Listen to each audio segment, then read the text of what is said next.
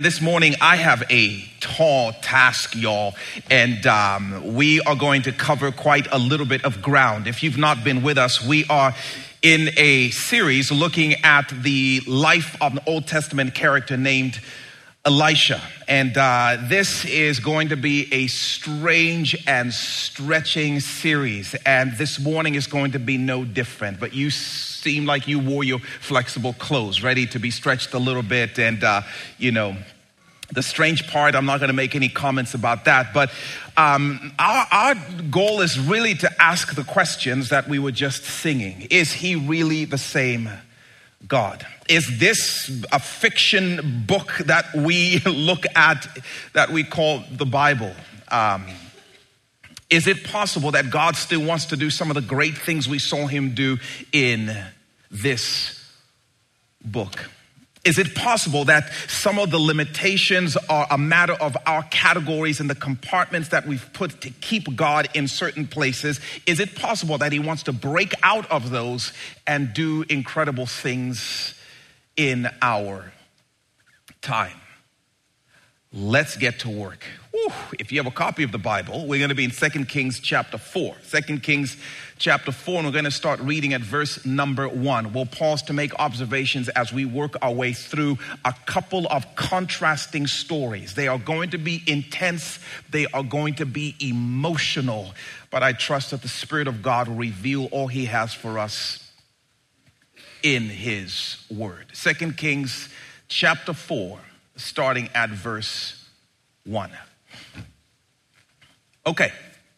The wife of a man from the company of the prophets cried out to Elisha, "Your servant, my husband, is dead, and you know that he revered the Lord, but now his creditor is coming to take my 2 boys as his slaves."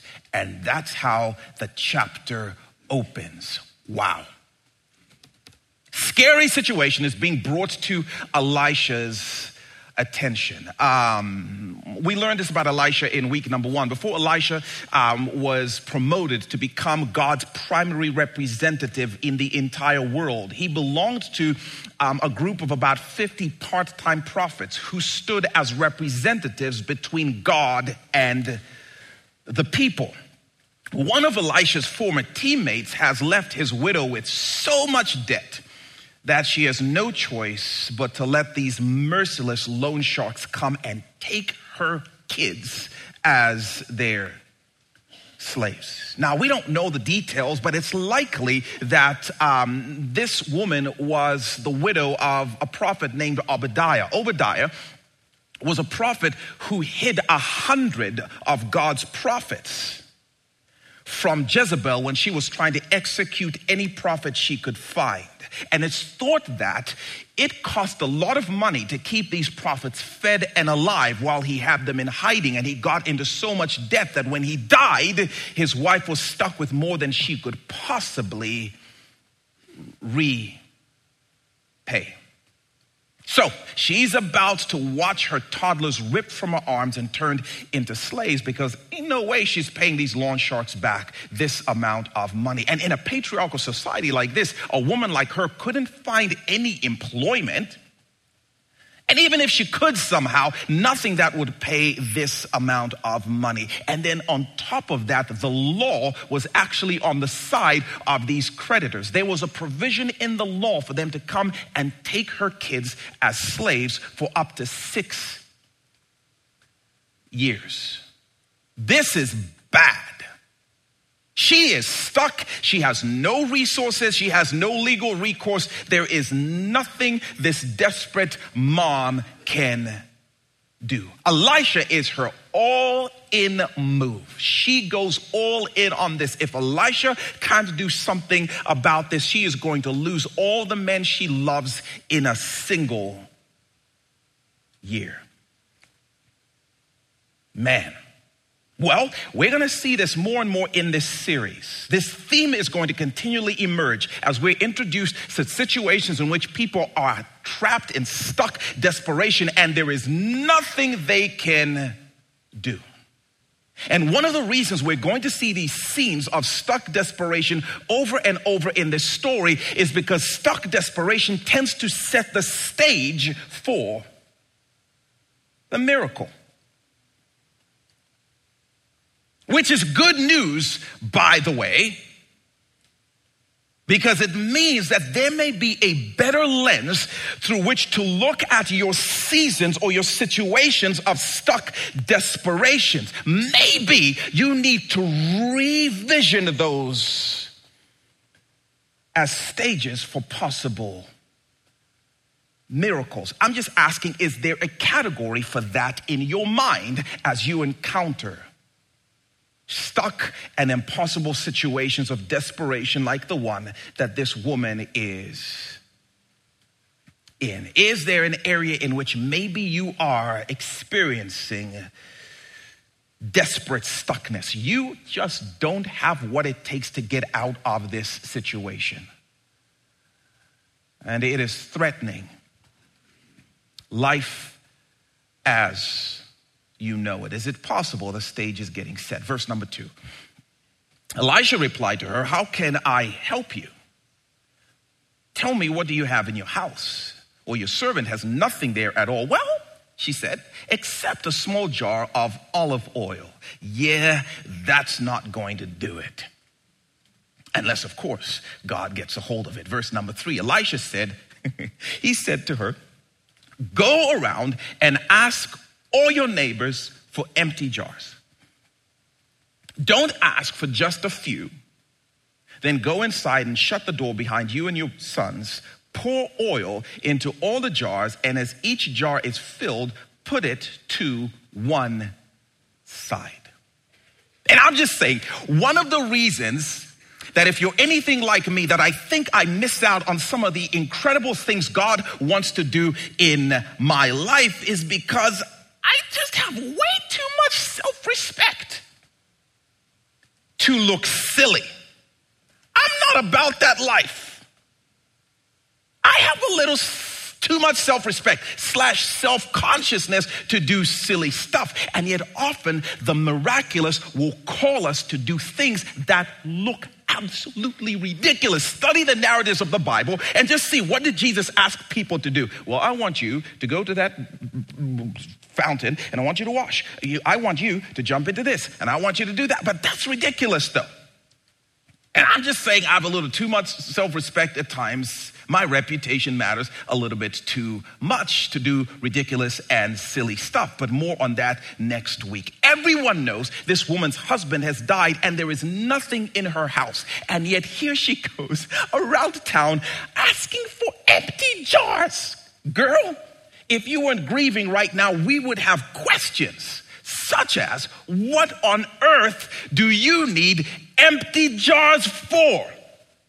Oh, that's a good question. Well, see, I was going to take my little teacup of oil and I was going to just pour it into all of these jars.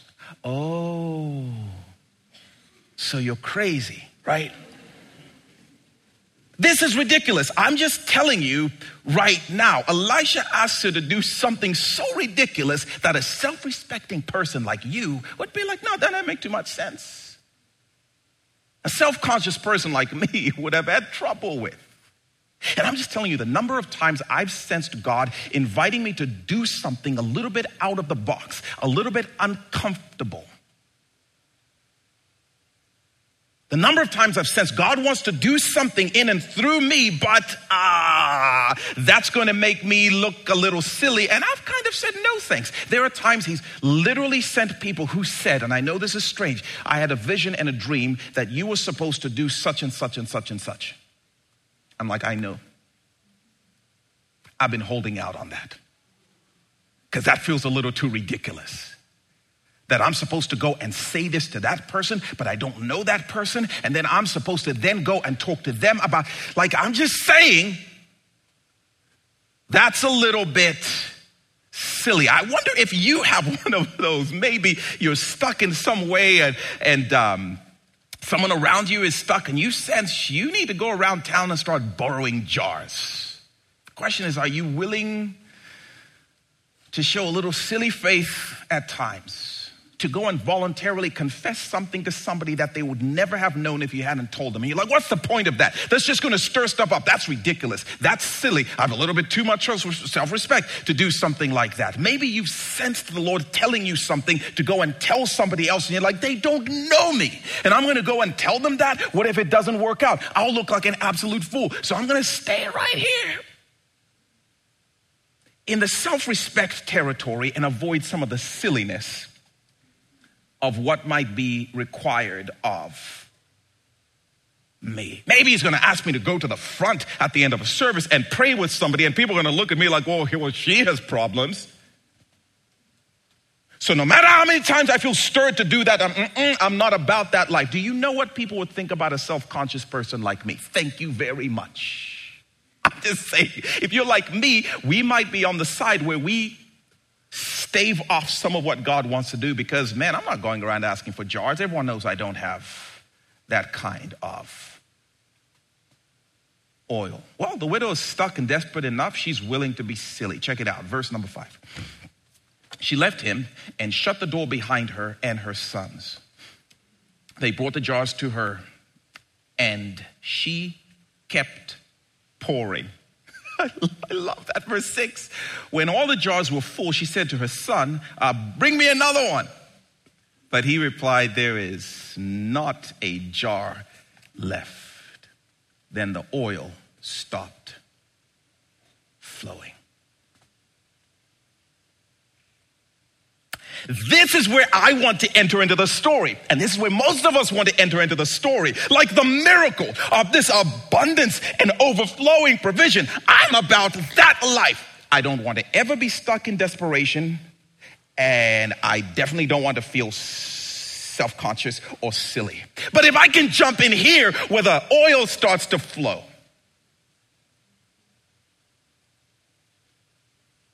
then that I'm about. But she admits she's stuck and she's willing to be silly, and God miraculously supplies abundantly.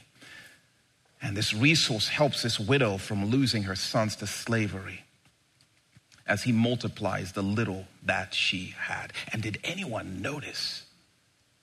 The only reason the oil stopped flowing was because she ran out of jars. Like, that's unbelievable. What do the kids say these days? No cap. I don't think that's what they mean, but that's what I thought of when I read. How crazy. If she had 1 million jars, she might very well still have been pouring oil to this very day. I don't know. No cap. I think this is such a beautiful picture of the God of abundance, but more than that, I think this is such a beautiful picture of the way God wants us to experience him as the God of abundance. If only we weren't so self-sufficient and self-conscious. And I know this because Ephesians chapter 3 verse 20 says this. Now to him, God, who is able to do what? Immeasurably more than anything you can imagine or you can ask him, according to his power that is at work in us. God is like the only caps on what I want to do are your imagination and your requests. Because Jesus says, I came that they might have life and have it with no cap, no limit, abundant, overflowing, just like the picture that's painted in this story. Jesus came that our joy might be not a teacup, but that our joy might be complete and overflowing. We might need more jars for the amount of joy that Jesus came for us to experience. God makes promise after promise after promise, and who caps the promise? I do. I'm like, there's no way that promise can still be good. The only reason you're not cashing in on the promise is because you ran out of jars. You stopped asking. I'm glad that should be enough. Do you guys really think he would fill all of this? I'm just telling you, I read these stories and I realize the limitation of the categories that I create for God. He says it's more than I can ask or imagine. I think God wants us to experience him as the God of abundance, so much more than we typically are, because we are constantly putting caps and limits. Verse number 7. So she went and told the man of God, and he said, go, sell the oil, pay your debts, and you and your son can live on what is left. How much oil was this? You have not even scraped the surface of the abundance of the God we serve. Did I mention that? He is such a God of abundance, and most of us are living teacup Christianity lives.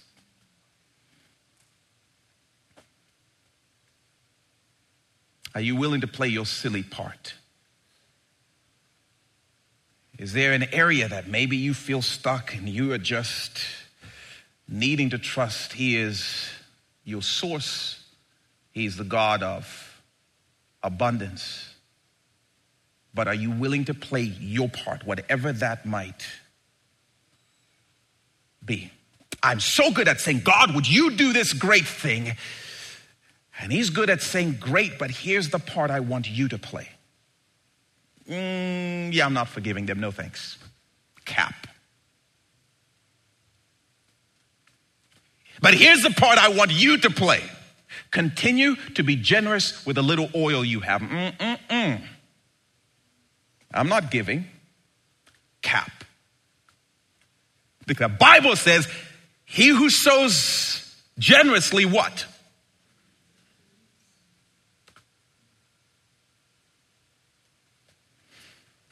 All right, what were we talking about? Right on the heels of this, he tells a second story. An intense story, an emotional story that contrasts with the first story. Verse number 8. One day, Elisha went to Shunem, and a well-to-do woman was there who urged him to stay for a meal. So whenever he came by, he stopped there to eat. We all know people like Elisha. Like, I invited you to one dinner, bro. And now, every day you just happen to be in the neighborhood talking about what y'all cooking. It was likely that Elisha had a predictable ministry route and routine. And when this really wealthy farmer's wife figured out his itinerary, she invited him to dinner. He would go from Mount Carmel to the Jordan River, and he would go through this valley in which the town of Shunem was. It was like a midpoint of some sort. So she figures out that this holy man who represents God comes through this part of town every so often, and she wants him around. So she invites him to dinner, and one dinner turns into dinner every time that he's there. And instead of getting tired of this guy showing up, she actually dials up the hospitality. Verse number 9, she said to her husband, I know that this man who often comes our way is a holy man of God. Let's make a small room on the roof and put in it a bed and a table, a chair, and a lamp for him. Then he can stay there whenever he comes to us. And so this couple with some serious bank builds a guest suite above their mansion, big enough for Elisha and his servant. See, since the last time we saw Elisha last week, this dude has grown in influence. And he has grown in his network and his connections. He is now linked up to the most powerful people in the country. And apparently one of the perks is he's managed to hire a full-time assistant. This full-time assistant anticipates all of Elisha's needs, and this full-time assistant carries out all of Elisha's wishes. Verse number 11. One day Elisha came, and he went up to his room and lay down there. And he said to his servant, Gehazi, call the Shunammite, the woman who owned the house. So Gehazi called her, and she stood before him. And Elisha said to him, that is Gehazi, tell her, you've gone to all this trouble for us. Now what am I to do for you? What can be done for you? Can we speak on your behalf to the king or the commander of the army? Elisha makes the same offer that he made to the widow just a few verses ago. Your husband was so good to us. What can I do for you?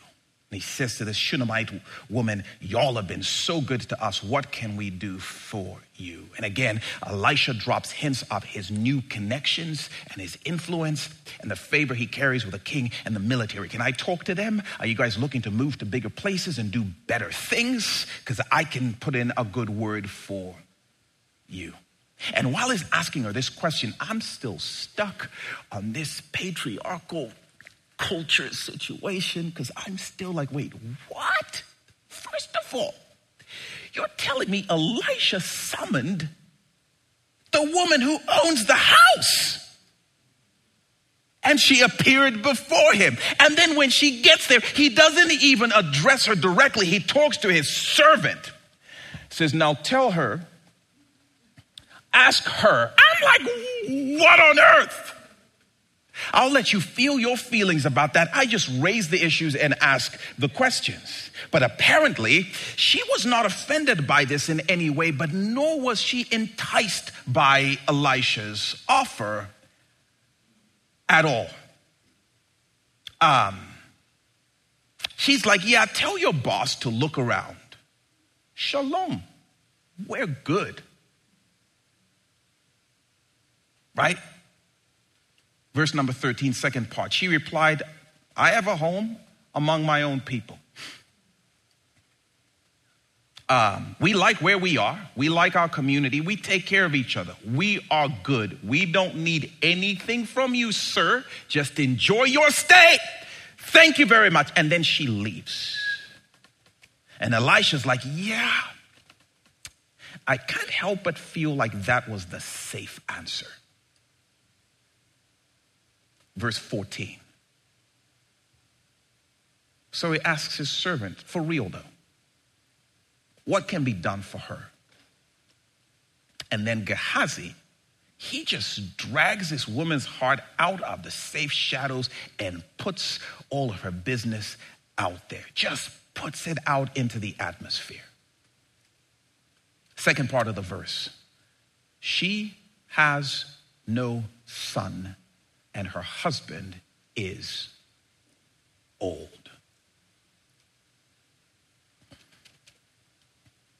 Wow. And in this moment, the vivid contrast between these two stories comes into view. A poor widow about to lose her kids, about to have her kids ripped from her arms, contrasted with a wealthy woman who's never held kids in hers.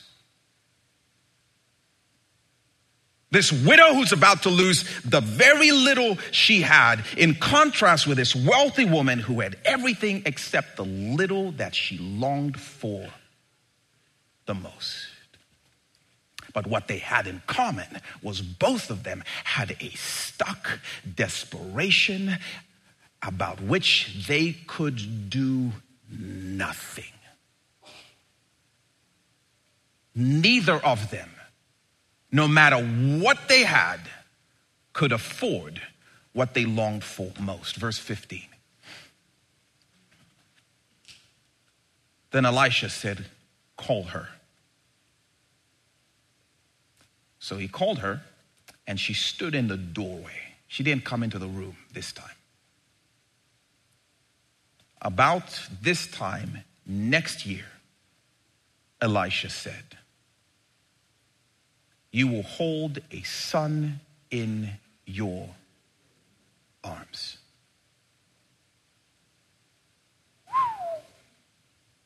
Interestingly, this time Elisha speaks directly to the woman. And he promises her the thing her heart longed for most. This time next year, you will be a mama holding a boy in your arms. She hears this and she freaks out. But not in the way you would think. Second part of verse 16, she says, no, No, my Lord. Please, man of God, don't mislead your servant. Elisha, don't do this to me. Elisha, don't do this. Don't go there. Please don't go there. This is not cool. Do not awaken this hope in me all over again. Do not do that. Do not rip that scab open on my heart. Do not do this. No, don't go there. Of all the things in the world, please do not mess with my mama dreams. I've learned to live with this longing, and I've come to terms with this lack in my life. Don't do this.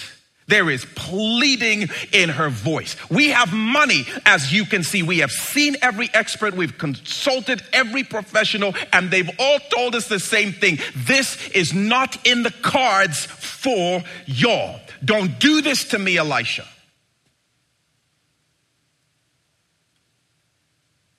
I tried to tell you, shalom, we're good. We don't need anything. Then y'all dug all of this up. Don't do this.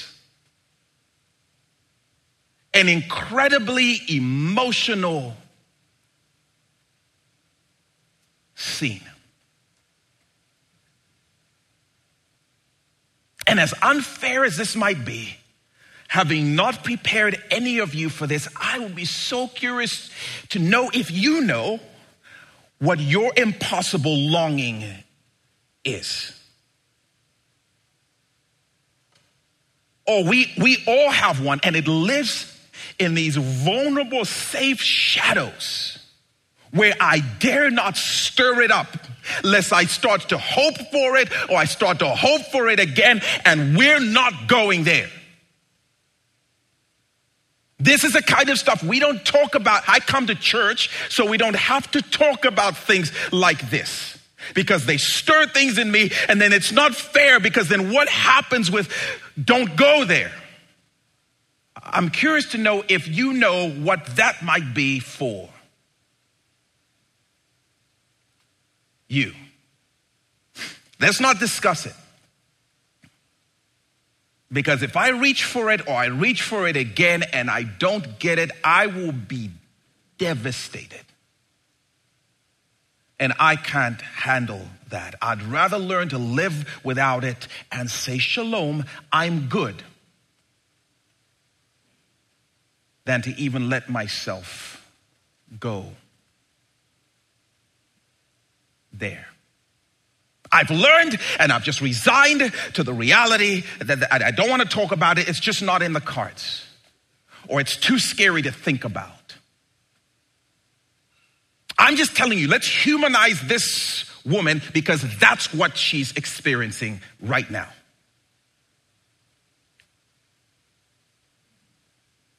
Do not talk about me being restored to my family. Do not go there. Please don't stir that in me.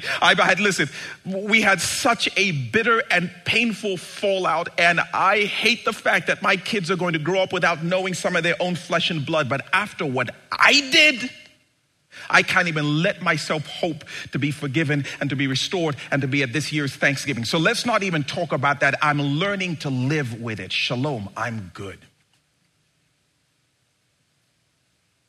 We've tried everything, and every expert has told us the same thing. That is why I'm off social media, because if I see one more of those ridiculous gender reveal things, and then Mother's Day's coming next week, like I don't want to go there. That's what she's experiencing in this space, in this moment.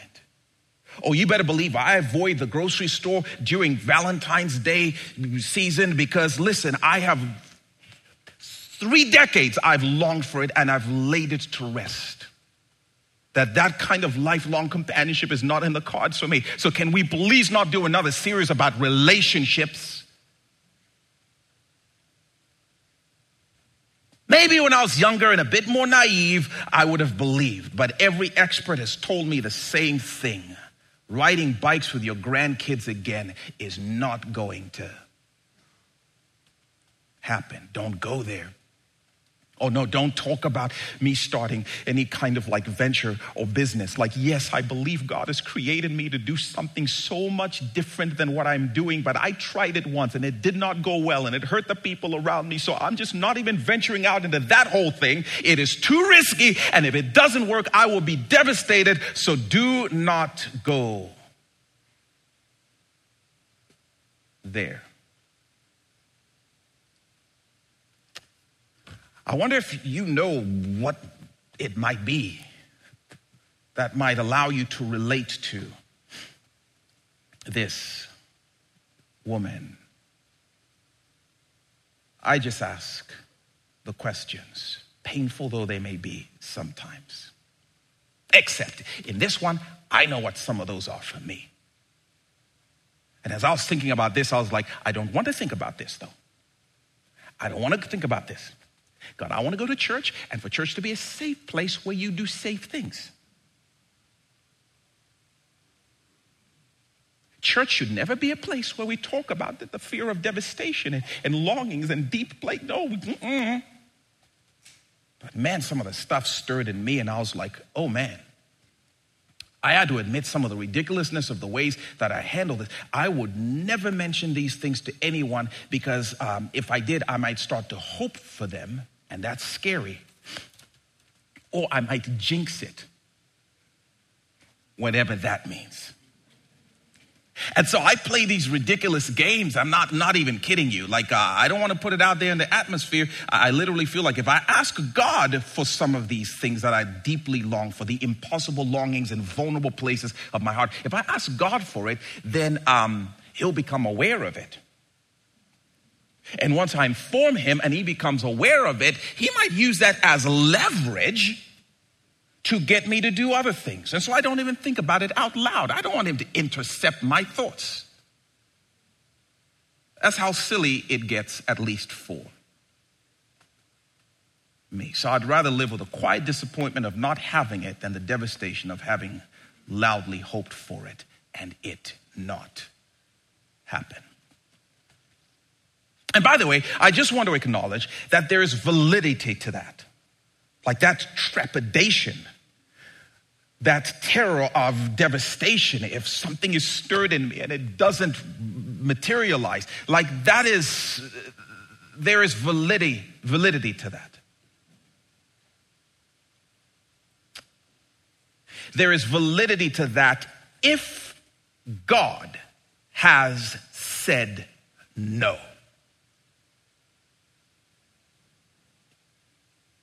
If God has said no. But if you've never put it out into the atmosphere, so to speak, the holy atmosphere, because you're being bullied by the fear of devastation, I think Elisha would say, oh, I'm inviting you to consider a different category, a different possibility, because that's actually what faith is. It's interesting. Faith is not the thing I do when I put my foot on something, and I test it out in case it doesn't work and I'm disappointed. That's not faith. Oh no. Faith is I stood on it with all of my weight. If it doesn't work out, I will be devastated. That's how you know you're stepping into a place of faith. That's how you know. If Jesus Christ hasn't risen from the dead and we've put the entirety of our weight on that, Paul says, you are doomed.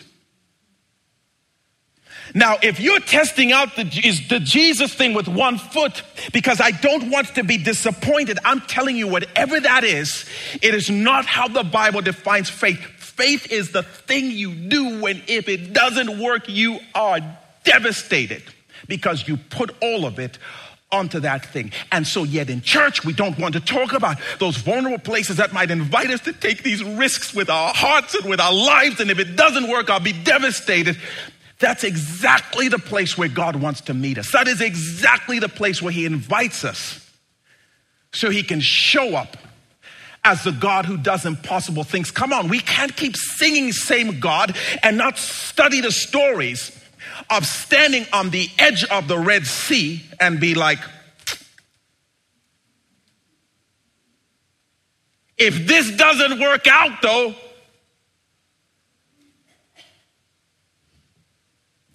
that's the faith Elisha would invite us into. The reason I'm asking, where is that vulnerable and impossible longing in your heart? Because I'm telling you, there is something in there that is going to invite us to new places of faith. The question is he the God of abundance still? Because here's what faith says. I'm going to step on this with all of my weight, and if it doesn't work, I will be devastated. And just as I'm falling, the God of abundance will meet me still.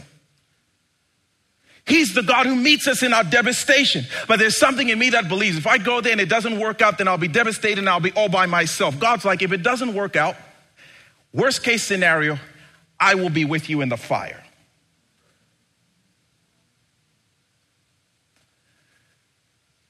But this is risky and messy stuff to talk about. Verse 17. All right, we got to move. But the woman became pregnant, and the next year, about that same time, she gave birth to a son, just as Elisha had told her. Because regardless of her tender trepidation, God delivers, pun intended.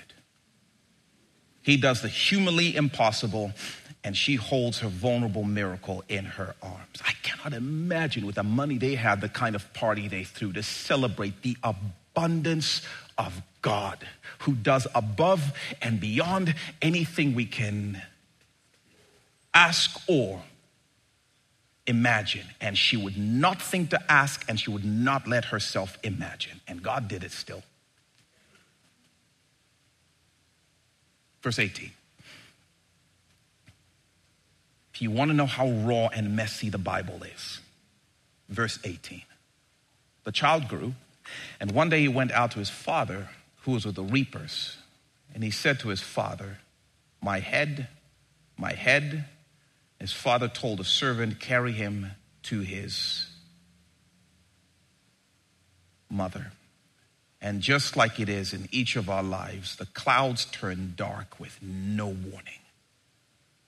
Verse 20, after the servants had lifted him up and carried him to his mother, the boy sat on her lap until noon, and then he died. This toddler developed some sudden aneurysm type of headache so severe that a few hours later he dies in the arms of the mom who longed to hold a child. And life does not get any darker than that. No parent should ever have to bury their child. Verse 21. She went up and laid him on the bed of the man of God, then shut the door and went out. What? Something snaps in her super mama heart and she goes crazy again, but not in the way that you might think. Her response is categorically other, because you notice it doesn't say that her boy died and then she cried. It doesn't say she went around town and started telling everybody what had happened. It doesn't say that she took him to the medical examiner or she took him to the graveyard. It doesn't say any of that. It says she took him upstairs and laid him on the bed of the man of God who started the whole thing. We could have a whole conversation about learning the art of taking it back where it came from. And now I'm talking to some of us who are raising teens. In the painful times, taking them back to where they came from. To the source, which is what she does. Here, verse 22. She called her husband and said, please send me one of the servants. This is crazy what she's doing. Send me one of the servants and a donkey so I can go to the man of God quickly and then return. She wants to go find the guy who talks to the God who does impossible things. Not her husband right now, not social media right now, not the medical examiner right now. She's going directly to the source. Verse 23. Why go to him today, he asked. It's not the new moon or the Sabbath. This is fascinating to me. And such a reminder of us. This guy has his feet firmly planted on the earth.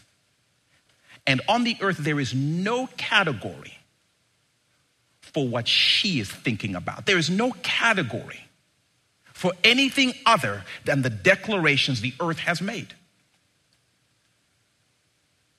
And so he says to his wife, like, why are you going to see the holy man? It's not Easter.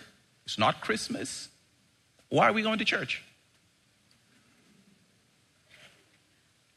Second part of verse 23. Shalom, she said, that's all right. She saddled the donkey and said to her servant, lead on, don't slow down for me unless I tell you. So she set out, came to the man of God at Mount Carmel. She's experienced something about God that has changed the way she responds and where she puts her weight. She used to be terrified of even thinking about impossible things, and she is riding her donkey to go find out about something that is insane. She's convinced heaven gave me this boy.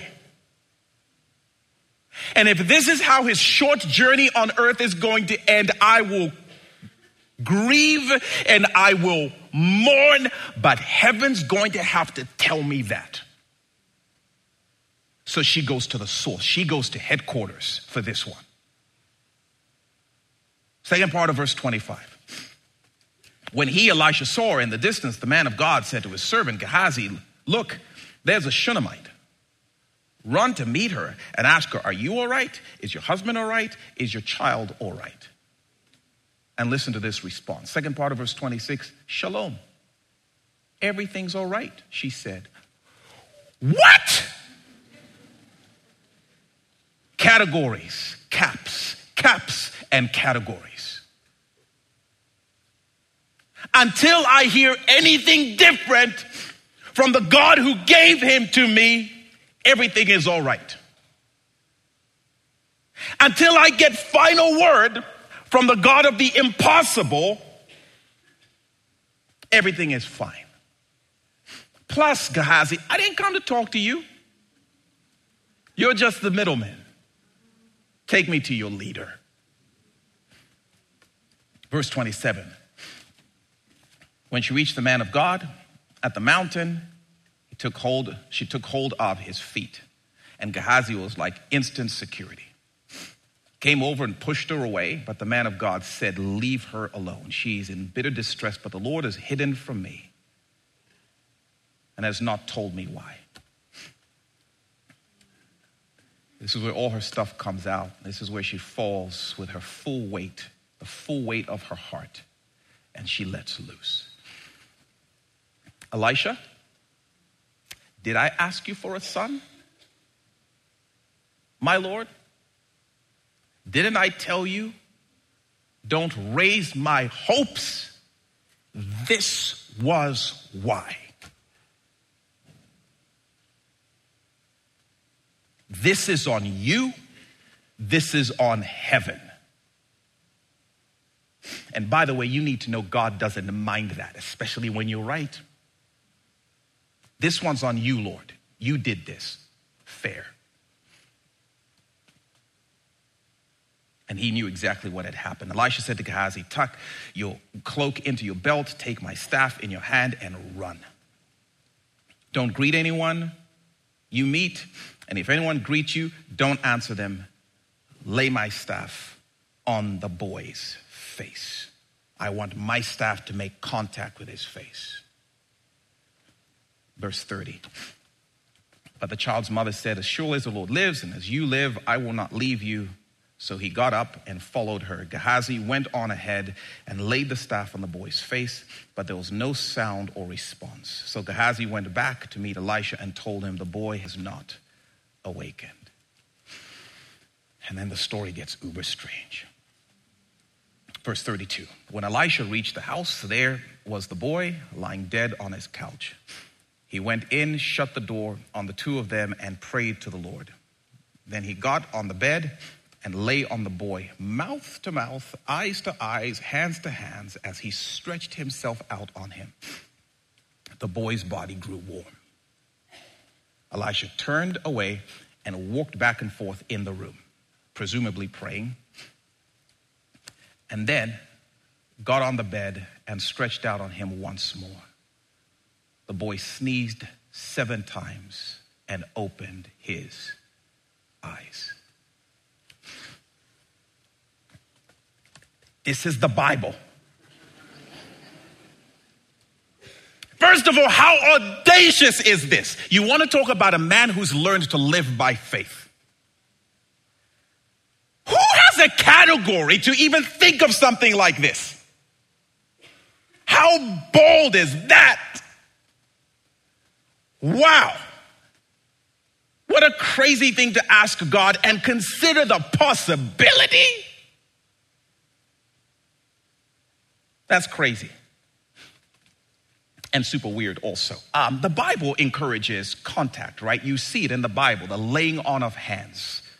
The contact between two people, which is one of the reasons Elisha wants contact with his staff on the boy's face, but that doesn't do the trick, so he goes all out.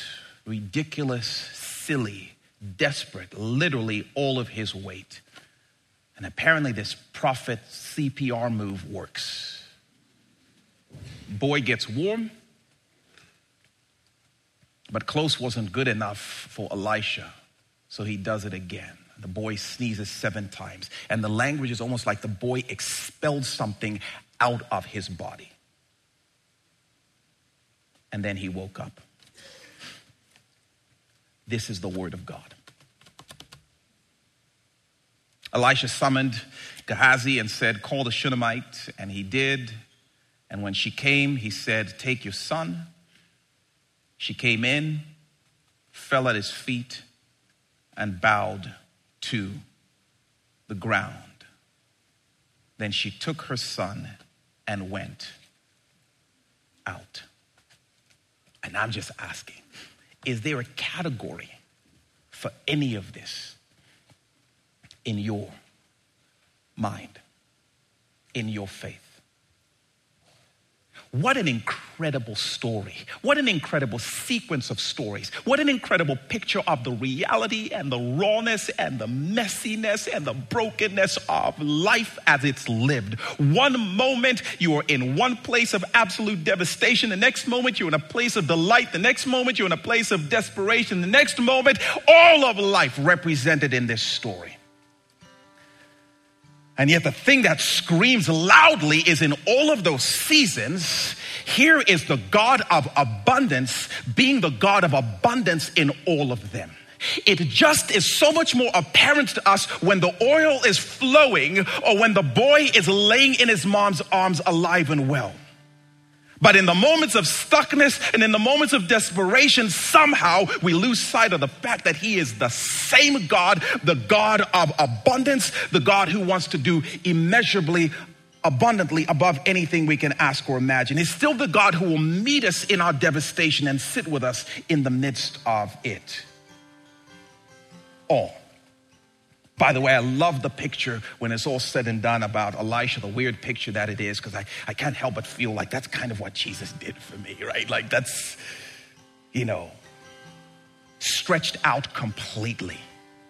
Almost in this gesture of, I will take your death and I will give you my life. And he's the same Savior who's with us in the midst of every single season. And I'm wondering what the season is for you, whether it's a season of longing or whether it's a season of delight, whether it's a season of devastation.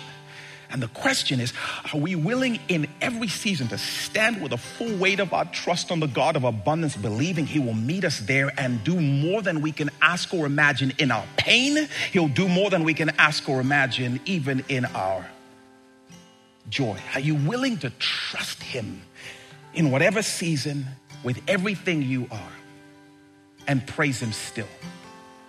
And even now as we sing, I wonder if whatever season you're in, there will be the willingness in you to just declare, I trust you here as my God and the God of abundance, and you are worthy of my praise. We're going to sing. If you need to sneak out to grab a child or whatever you need to do, feel free to do that. We're going to sing, and then we're going to invite you, if you want to come and pray with somebody up front, to celebrate or to pray, to ask God to meet you in longing. Would love to do that with you. Why don't we stand together? Father, I pray that you would do amazing things in our hearts, that you would give us faith that we cannot even imagine, that you would stir that in our hearts and in our souls. Introduce yourself as a God of abundance in every season. And even now, I pray you meet us by your Spirit and stir in us what it is you desire for us to do. In Jesus' name, amen.